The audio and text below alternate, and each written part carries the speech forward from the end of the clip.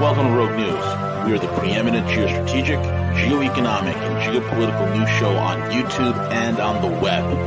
Join us for hard-hitting analysis, behind-the-scenes strategy, and brutal commentary. Find out why many consider us the place to get their news and information. Check us out at roguenews.com. Follow us on Twitter at RealRogueNews, Facebook, and most of the popular podcasting apps. Most of all, remember to subscribe, like, comment, and share.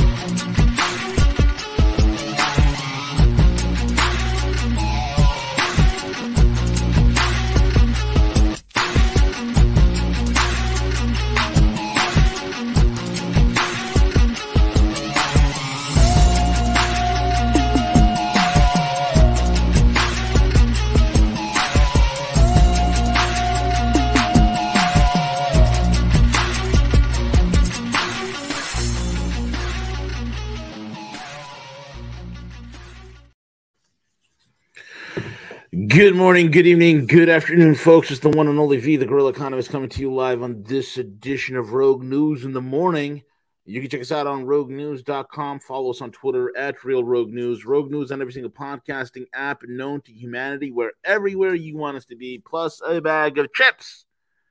And with that being said, folks, I hope you are all doing well. It's going to be a pretty exciting Friday. We have Harley Schlanger with us at 12 p.m. directly right after this broadcast.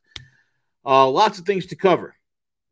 Yes, I will be ranting a lot today, so brace yourselves. If you're not used to ranting, you're in the wrong place.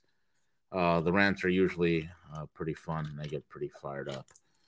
I mean, how can you not be fired up? There's a lot of crazy stuff going on, things that should get you upset. You know, we're a non-functioning country at this point, so it's kind of annoying, and lots of things are happening.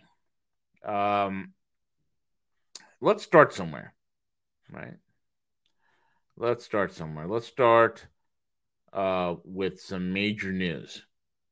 All right. One of the biggest news that I want to begin with, and is this. Okay. I don't know if you guys saw this, but this is what happens when you're a nation that's led by friggin' morons. Okay. Folks, I cannot tell you how many years I've been on this platform screaming from the rooftops that there's going to be a complete geopolitical realignment. I can't begin to tell you how many times I said, hey, there's a thing called a multipolar world. Wake up to it, understand it, grasp it, embrace it. This is where we're headed. And when I say that there's a time that's coming, because what's happening, right, that, oh my God, I hate being right. Folks, a long time ago I said that the American dream is based on Saudi pipelines. And when it comes to the dollar hegemon, Saudi Arabia is the canary in the coal mine. Saudi Arabia is the canary in the coal mine. And here's the thing, folks. All right? Here's the thing. One of the things you have to understand is this. Hold on. Y'all can hear me. Good. Okay. Just had a little sound issue here. But anyway, here's the deal. When the canary in the coal mine, when Saudi Arabia is the canary, and I'll tell you why. Saudi Arabia is going to do what it can in order to save itself. We know from what we know that a conservative estimate on the wealth of the Saudi royal family is about $36 trillion with a T. 36 trillion. Okay? So technically, Mohammed bin Salman is the world's first trillionaire. Okay? I mean, God. The Saudis aren't stupid. They're not stupid whatsoever. They know where this is headed. They know that when the dollar starts to lose, and this is how you know that they're the big red flag here, because they're the ones that are keyed up on the dollar. Why? Because the Saudi Arabia's existence is based on its petroleum exportation, its petroleum exports being priced in dollars. Their entire economy is based on that. And now you have the mentally retarded West who are literally out there stating that, hey, we're going to have a green economy and a greening of the New Deal. And some people will say, well, that's one of the reasons why the Saudis don't want to sell to the U.S. because they're getting away from hydrocarbons. But au contraire, mon frère. The truth of the reality is the more solar panels and windmills and electric cars you go buzzing around in, you increase the petroleum output exponentially. In fact, there will be more of a requirement for hydrocarbons if you're going to have a green economy. You see how this works? Because everything that you need for a green economy, the lithium, the nickel, the cobalt, the molybdenum, the vanadium, the gallium, the infinium, the rhenium, all these things that you need, these rare and strategic metals and minerals, can only be unearthed utilizing the energy produced by machines that run on hydrocarbons such as oil and oil-based fuels like diesel. You're talking about massive carbon-dependent infrastructure and instrumentations that are required in order to unearth these massive, massive mining fields. So it's not because the West, the brain-dead, mentally backward, retarded, idiotic, stupid, morally bankrupt, debaucherous, satanic West is going green. Because that's a boon for petroleum producers. That's a boon for petroleum producing countries. That's guaranteeing the next 100 years of hydrocarbon use at the minimum. What is turning Saudi Arabia away from the West? Well, I'm not even going to talk about the West. We use the word West euphemistically. We're specifically talking about the United States dominated world system, the U.S. dominated Western system. Because look, Europe is a lapdog. Canada is just a poodle on the chessboard. Australia is, who cares? There's more, whatever. Australia is good for a few things. Financial fraud being one of them, and gold fraud is another big thing that's in Australia. If you heard the latest news with what's going on with the Perth Mint, and then New Zealand, who gives a rat's rear end about New Zealand? There's more sheep there than people, so who cares? So, if green energy is going to be an absolute boon for countries like Saudi Arabia, why the hell are they getting away with the West? Because the false narrative is, oh, hydrocarbons, yeah. Hydrocarbons, we don't need them. Yeah, you do. So it's not hydrocarbons. The reason why Saudi Arabia years ago, especially after President Trump was no longer, believe it or not, like him or hate him, there's a lot of things that Trump did, especially holding back the floodgates.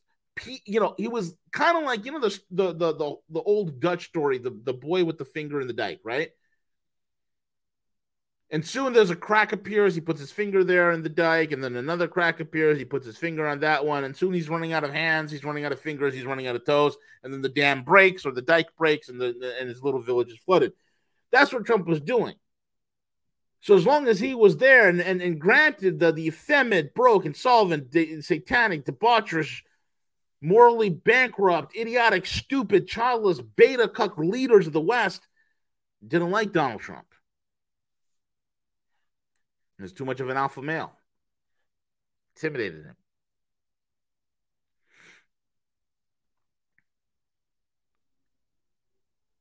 And so what happened? When he was removed, all of a sudden the crap that was being held back, that had a promise of being fixed here, and the potential of being fixed, was why it cracked wide open. And when it cracked wide open, all the stuff, all the garbage, the trash, the filth that was on the under the surface came to the surface, compounded by the crisis that was created by the United States in 2008 with the financial collapse. You couple those two events together, that was it. The Saudis are like, wait a minute, you guys are nuts. You guys are crazy. We always knew you were crazy. We thought there was a modicum of hope here. We thought that maybe you might be joining the rest of the civilized world. But no, you want to continue on financial fraud. No, you want to continue on regime change. You want to continue with war.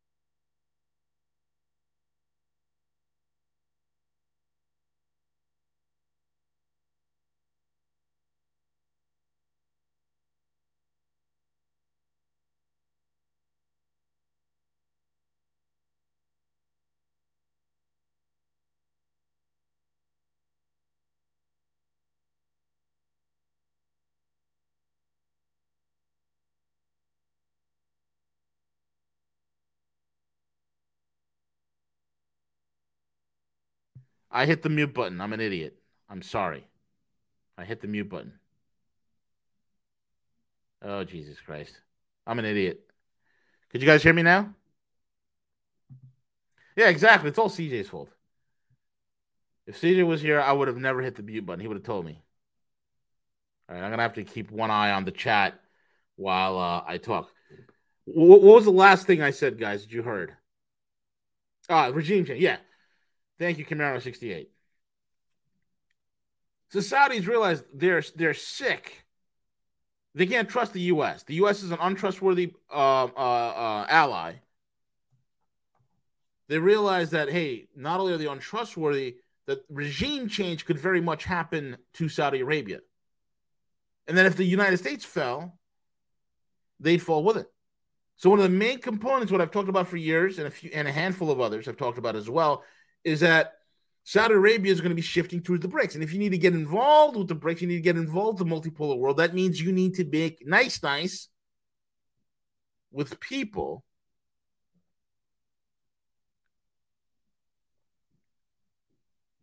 that are in the multipolar world, specifically like countries like Iran. You got to like smooth it over. So just check this out. Iran and Saudi Arabia have signed an agreement to resume relations as well as open embassies and representative offices within 2 months. That's fast. The deal was signed after several days of negotiations between the head of Iran's Supreme National Security Council and Saudi counterpart in Beijing. Let me give you a little background on this whole Saudi Iranian thing. Back in North Africa, this is a story I've mentioned one time before, and I haven't mentioned it again.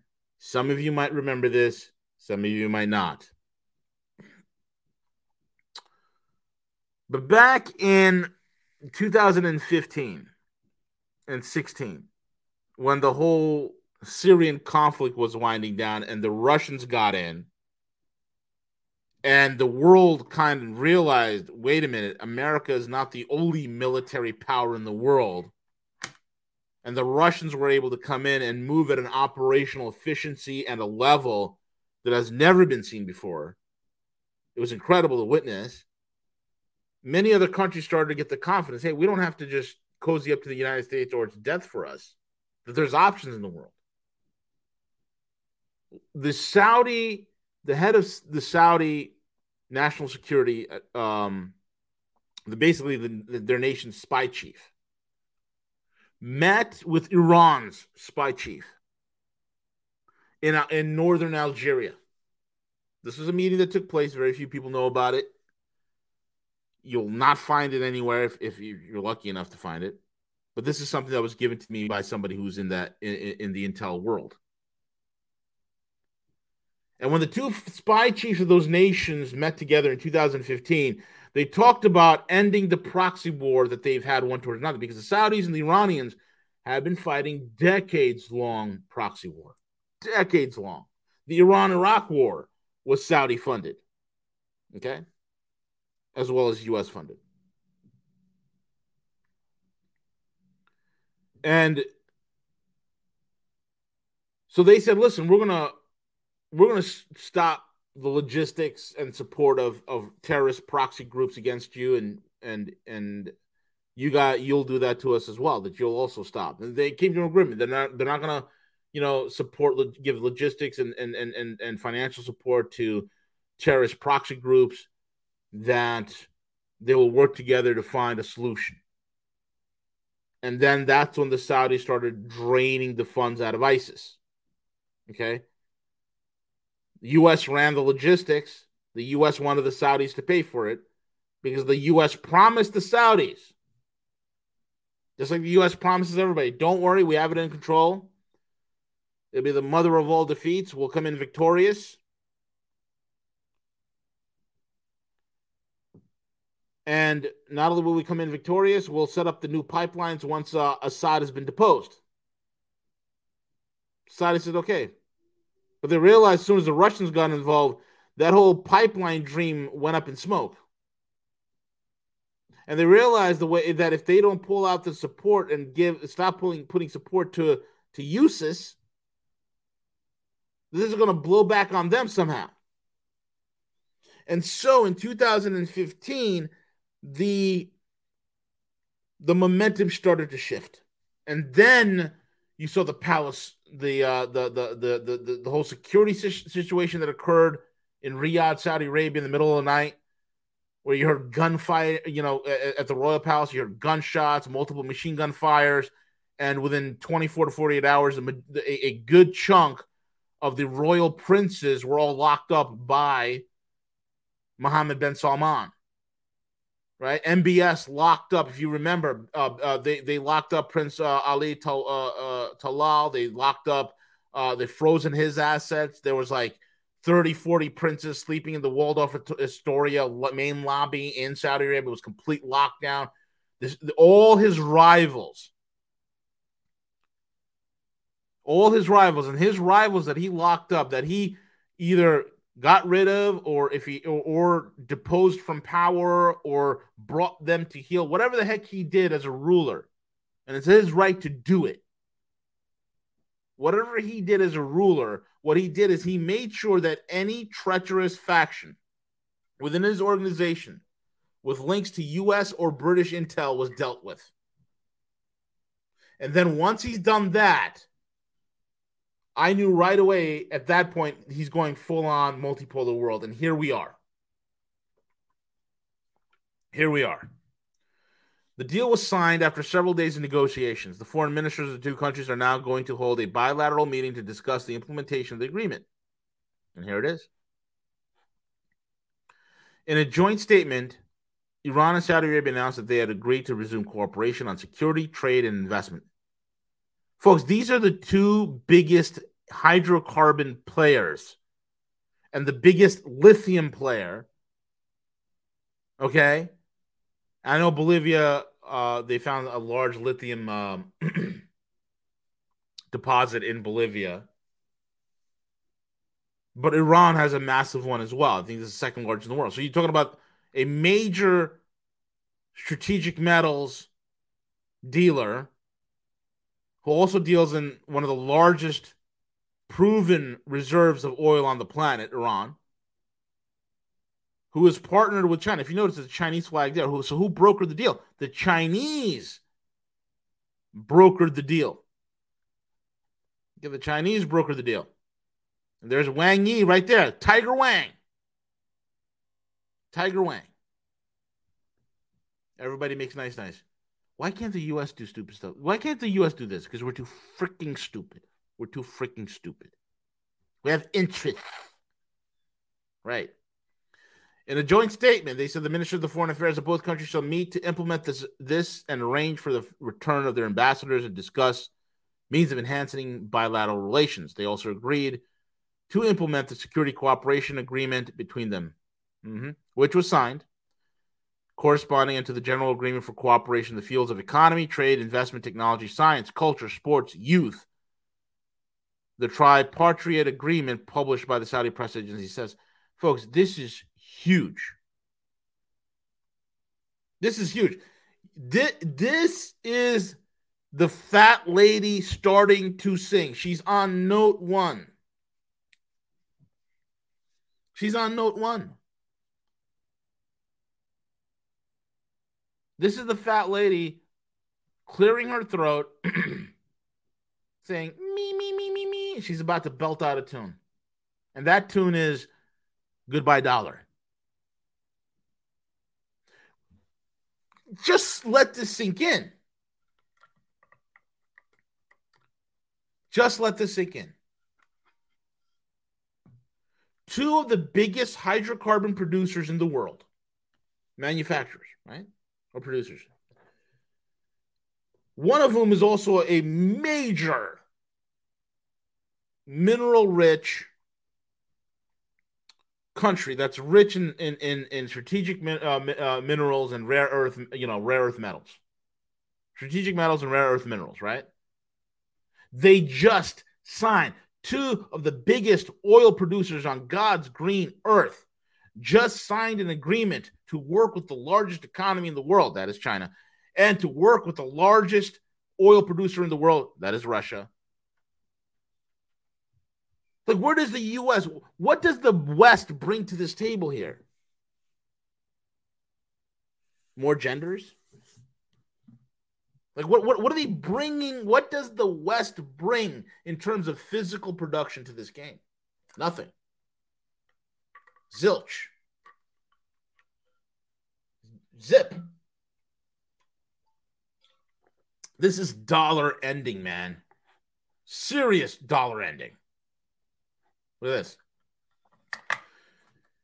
Iran and Saudi Arabia announced the two longtime rivals or enemies, right? Saudi Arabia, Iran talk in Beijing is a big victory for peace, says Wang Yi. This is incredible that China was able to broker. This is Vijay Prashad. He said this, incredible that China was able to broker resumption of diplomatic ties between Saudi Arabia and Iran. I wrote about the need for a grand bargain over 10 years ago. Hopefully they move towards it. And this is huge. Think about this. Here's the Saudis, right?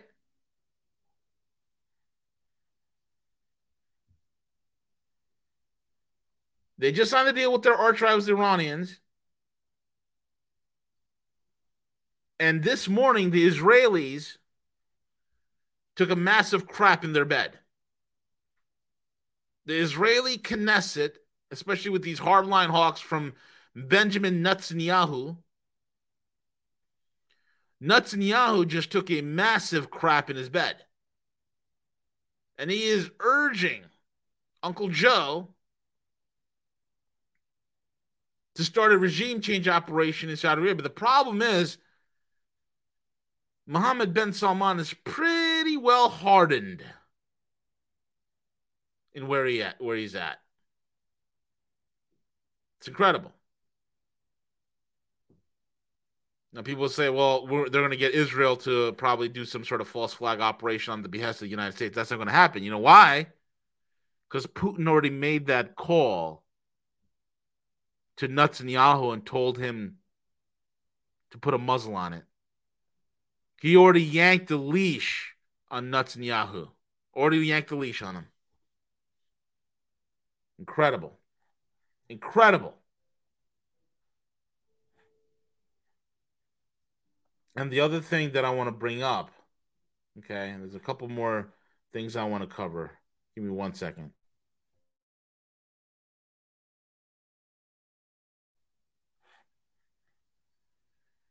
I want to touch base on capital malformation, right? Because this is from something that came out. Because this is getting bad for us. This is some stuff that Cowboy and I were talking about this for a few weeks. And here it is. SNL Crisis 2.0. Uncle Sam's short-term 5% U.S. Treasury is sucking capital out of the banks. Right?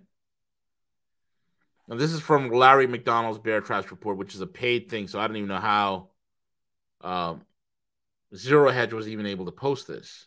But it is what it is. Wall Street banks just spent the last 4 weeks, and I'm going to tell you the story behind this. The last 4 weeks selling investors on a soft no landing scenario. There are rare moments of social risk awareness in markets where everyone is huddled on the wrong side of the boat. And when that migration starts, the broad relief system flips and the swing can be very violent. We are now here. Okay, we are here. This is everybody's pulling. Yeah. Bang. This is not going to end well. It's not. Back to the Future. It's a lot like the 1980s SNL crisis in 2008. More of the risk is spread out across hundreds of regional banks. Tertiary financials like Ally above are important indicators. At 19x earnings now, most of us can see an air pocket on the face of the S&P 500 say, hello, 13x, next stop. Again, markets are going to start moving. Look at this. Credit Suisse, Ally Financial, Capital One. Okay, these are especially Ally and Credit Suisse. Danger zone. Available for sale securities. AFS is a term of the day. On the balance sheet of the original KRE banks, there are hundreds of billions of dollars of available for sale securities, U.S. Treasuries, mortgage-backed securities, high-quality investment-grade corporate bonds. For years, these assets never had to be marketed to market. They never moved in price. Regional bank execs look more like your local overweight car salesman than Wall Street risk managers. Right, exactly. They're sitting on hundreds of billions of dollars of assets for decades that never moved in price. Now you have a U.S. with a 2-year treasury near 5%. And what is the thing I always tell you guys? What is the number one things that banks chase? Yield. You have yield-starved banks. Why do you have yield? Because you are insolvent. You have a solvency crisis here in the United States. Okay? A solvency crisis that was brought on by the 2008 financial collapse that never was remedied. Now, watch this. Remember TARP? The Toxic Asset Relocation Program? Where they took off hundreds of billions, trillions of dollars worth of derivatives. The Fed came in, swapped the derivatives, and they started giving out treasuries to balance up the bank's books. And what did the big banks do? The big banks like JP Morgan, Goldman Sachs, Bank of America, Citibank, HSBC, and all these other banks, what did they do? Right? They took their securities and they did basically like a currency swap with smaller regional banks. They spread out the risk. Smaller regional banks said, hey, this is wonderful. We'll hold on to these securities. This is great. This is great. Now they're sitting on an asset that's never moved in price. Now watch what happens. Now you have a 2-year treasury near 5% and 3% in August. There is an elevator shift drop in prices. You're not marked to market at the banks. We are told the macro-prudential risk crowd inside the New York Fed has been annoyed that FCI's financial conditions have not tightened all that much, considering the 5% front-end rates. Tightening FCI's act like a fire hose on an inflation fire. We are hearing the New York Fed with the FDIC and the OCC, right, is now forcing regional banks to mark their collection of toys to market. If you include HELOCs, home equity lines of credit, auto loans, commercial real estate, and mortgage-backed securities. Oh my God. Oh my God. This is great. This is great. Okay. Oh God, I can't. So if you, oh my God, these guys are idiots. Yeah, I can't believe you have people working like this in the banking system. If you include the HELOC, auto loans, commercial real estate, mortgage-backed securities, the losses are $1 trillion across the regional banking ecosystems. Raising rates 500 bips in 14 months comes with a price. It's not free. The brainless lunacy of Wall Street economists, and these guys are always wrong. These economists. That's why I remember I was on a show somewhere, and one guy asked me, where did I go to school to study economics? I said nowhere. The school of hard knocks. That's why I'm a guerrilla economist. Not because these idiots always get it wrong. Look at this. These morons always calling for a soft, no landing with this kind of interest rate risk, turning into credit risk. Blows one's mind. To make matters worse, T-bills at 5% are sucking billions of dollars a day out of regional banks. Deposit beta, again, for decades, the deposit beta moved at 5 miles an hour. Now it's 100 miles an hour. Regional banks are slow moving, local sleepy fellows. I mean, what better place? If your goal is in 10 years to vertically have total control of the entire U.S. banking sector, and if you're JP Morgan, if you're a large geostrategically important institution as detailed by the Bank of International Settlements, Basel III, then the perfect plan is to take the treasury assets that were put into your books under the federal TARP program and move said assets to the stupid regional banks, have the said assets all in due time. All in due time. You knew this was going to happen. Lower the interest rates to zero, have a banging time for 10 years riding the biggest bubble market on God's green earth, get into trouble, raise the rates to 5%, and now every single one of these guys who are sitting on all of these treasury assets are shitting the bed at an alarming rate. They will kill the regional banking system. And now what's going to happen? It's like we're watching Washington Mutual all over again. You went to bed one night with Washington Mutual. You had a Washington Mutual account. And you woke up the next morning. It was no longer Washington Mutual. It was JP Morgan, Chase. You were walking into a Chase branch. They were taking out the Washington Mutual logos out the door as you were walking in. You're like, what the hell happened? Goodbye, local banks. Goodbye, regional banks. You are done.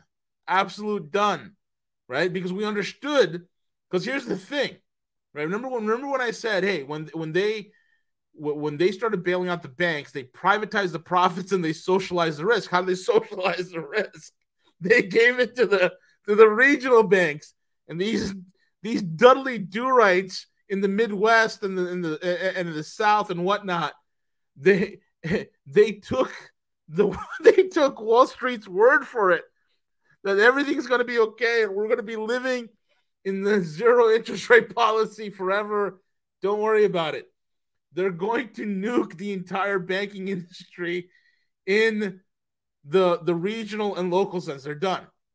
And we also know, and I've also said this, that with more money printed comes capital malformation. You have negative feedback loops, and all of this is where happening. So in other words, the more stimulus you put out to the larger banks, the more of a solvency crisis you're going to have. Why? Because these larger banks, these larger institutions that are geostrategically important, they're going to take that money and they're not going to put in R&D. They're going to be putting into trade. They're going to be buying back their own stock. They're going to be trading their own, in the derivative market. They're going to be shoring up their own assets. They're not reinvesting anything into any other sector. Period. It's not going to happen because they are yield starved, and these regional banks are absolutely screwed. Oh my God! Precious capital is running out of the banks faster than an LA Lakers full court press. Some banks are being forced to liquidate AFS securities and sell stock to raise cash urgently, with a massive dilutive impact. Stay tuned. SNL crisis 2.0. All right. And Larry McDonald draws a wonderful chart here. Just a jaw-dropping disaster sliced through key support at 200-week moving average. Like it wasn't even there. Very, very pre-crashy. As one New York Prime Minister told McDonald, banks have been very quiet about these risks for months. Of course they are. Of course they are. They don't want to talk about it. It's like being in a it's like being in a some sort of a cancer recovery support group, and everybody's sitting around talking about their day, but nobody talks about the fact they all got cancer. They don't want to talk about that, but they're in a recovery group. How are you going to recover if you don't talk about the toxic problem that you have on your books, which is the U.S. Treasuries? And you wonder why the Saudis hate us and they're leaving us behind. Oh my God. Oh my God. All right. As one time, the New York PM told McDonald, banks have been very quiet about this risk for months. They've been telling us, number one, the deposit data, run off of zero interest costs, deposit flights, run on deposits, deposit beta much faster. Uncle Sam short term 5% U.S. Treasury sucking capital out of the banks. Interest rate risk, mark to market available for sales for sale securities, funding mismatch. Bottom line, Fed hiking 500 points in 14 months is showing up here. Maybe that whole zero interest rate and QE thing wasn't such a good idea. It's not free. Memories of what? Non-liquidity. I've been preaching about this for years now. Our liquidity position is strong. We're adequately capitalized. Remember Alan Schwartz from Bear Stearns, 2008. Our liquidity position is strong. We're adequately capitalized. Oh, my God. This is what Larry McDonald says. We think the Fed cuts. Larry McDonald agrees with V and with Cowboy, right? We think the Fed cuts rates by 100 basis points by September. We can only imagine the level of market stress required for that to come to pass. Brace yourself. Black Monday, question mark? Get ready. Pucker up, buttercup. Oh, my God, man. My God. My God. And if things can't get any better, okay, if things can't get any better, right? We have Exceptionalstan because we do stuff in Exceptionalstan. For those that don't know, Exceptionalstan does stuff. And right now we are creating another front in our proxy war against Russia, another failed proxy front, this time from Georgia because, Kazakhstan didn't work out too well. Serbia's not working out too well. Belarus didn't work out so well. And now we're going to try Georgia, the country of Georgia. A large line of vehicles seeking entry to Russia from Georgia has assembled at the border between the two countries early on Thursday. The Izvestia newspaper has reported hundreds of cars, both Russian and Georgian license plates, have lined up outside the Verkhny large checkpoint. Reports of a tailback on the border have been corroborated by data from the Yandex Cardi Online mapping platform. Images of the scene shows multiple vehicles in line, with some users reporting that they had to wait for hours to get to the other side. Drivers have been making inquiries in Telegram chats about the possibility of exchange of foreign currency into Russian rubles and about the condition of the Russian roads if they had an ice layer on them due to the cold weather. And what's happening? Well, there is a lot of drama for your mama happening in Georgia. Thanks to the one and only Exceptionalstan that is creating a color revolution over there to overthrow the government, to create another front for Russia. And again, it's going to fail. It's going to fail. Because this is what Exceptionalstan does. Exceptionalstan. We do things, folks. We do things. And last but not least, there's more details coming on about the 26 bioweapons laboratories that have been found in Ukraine. And that is going to be huge. Credit unions can be affected. Yes. My buddy Pat over there, K-Trip Jackson is asking. Yes, credit unions could be affected.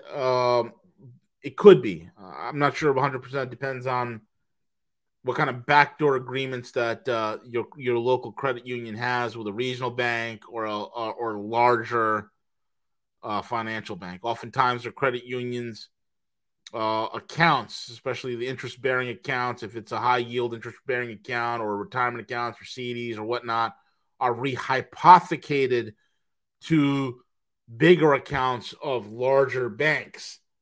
And that could be a problem. So if that larger bank that is handling and clearing and settling the funds for higher yield interest accounts for a credit union, it could be problematic. And also the lending aspect of it as well. I mean, credit unions are not really what they're cracked up to. It's not like 50 years ago, folks, where a credit union was really a credit union. There's very little difference between a credit union and your today's modern regional or local bank. Very little difference. So it all comes to the union, and it's hard to tell. It's hard to tell at this point.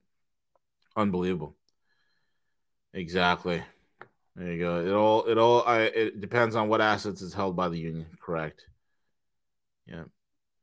So that's the thing with credit unions.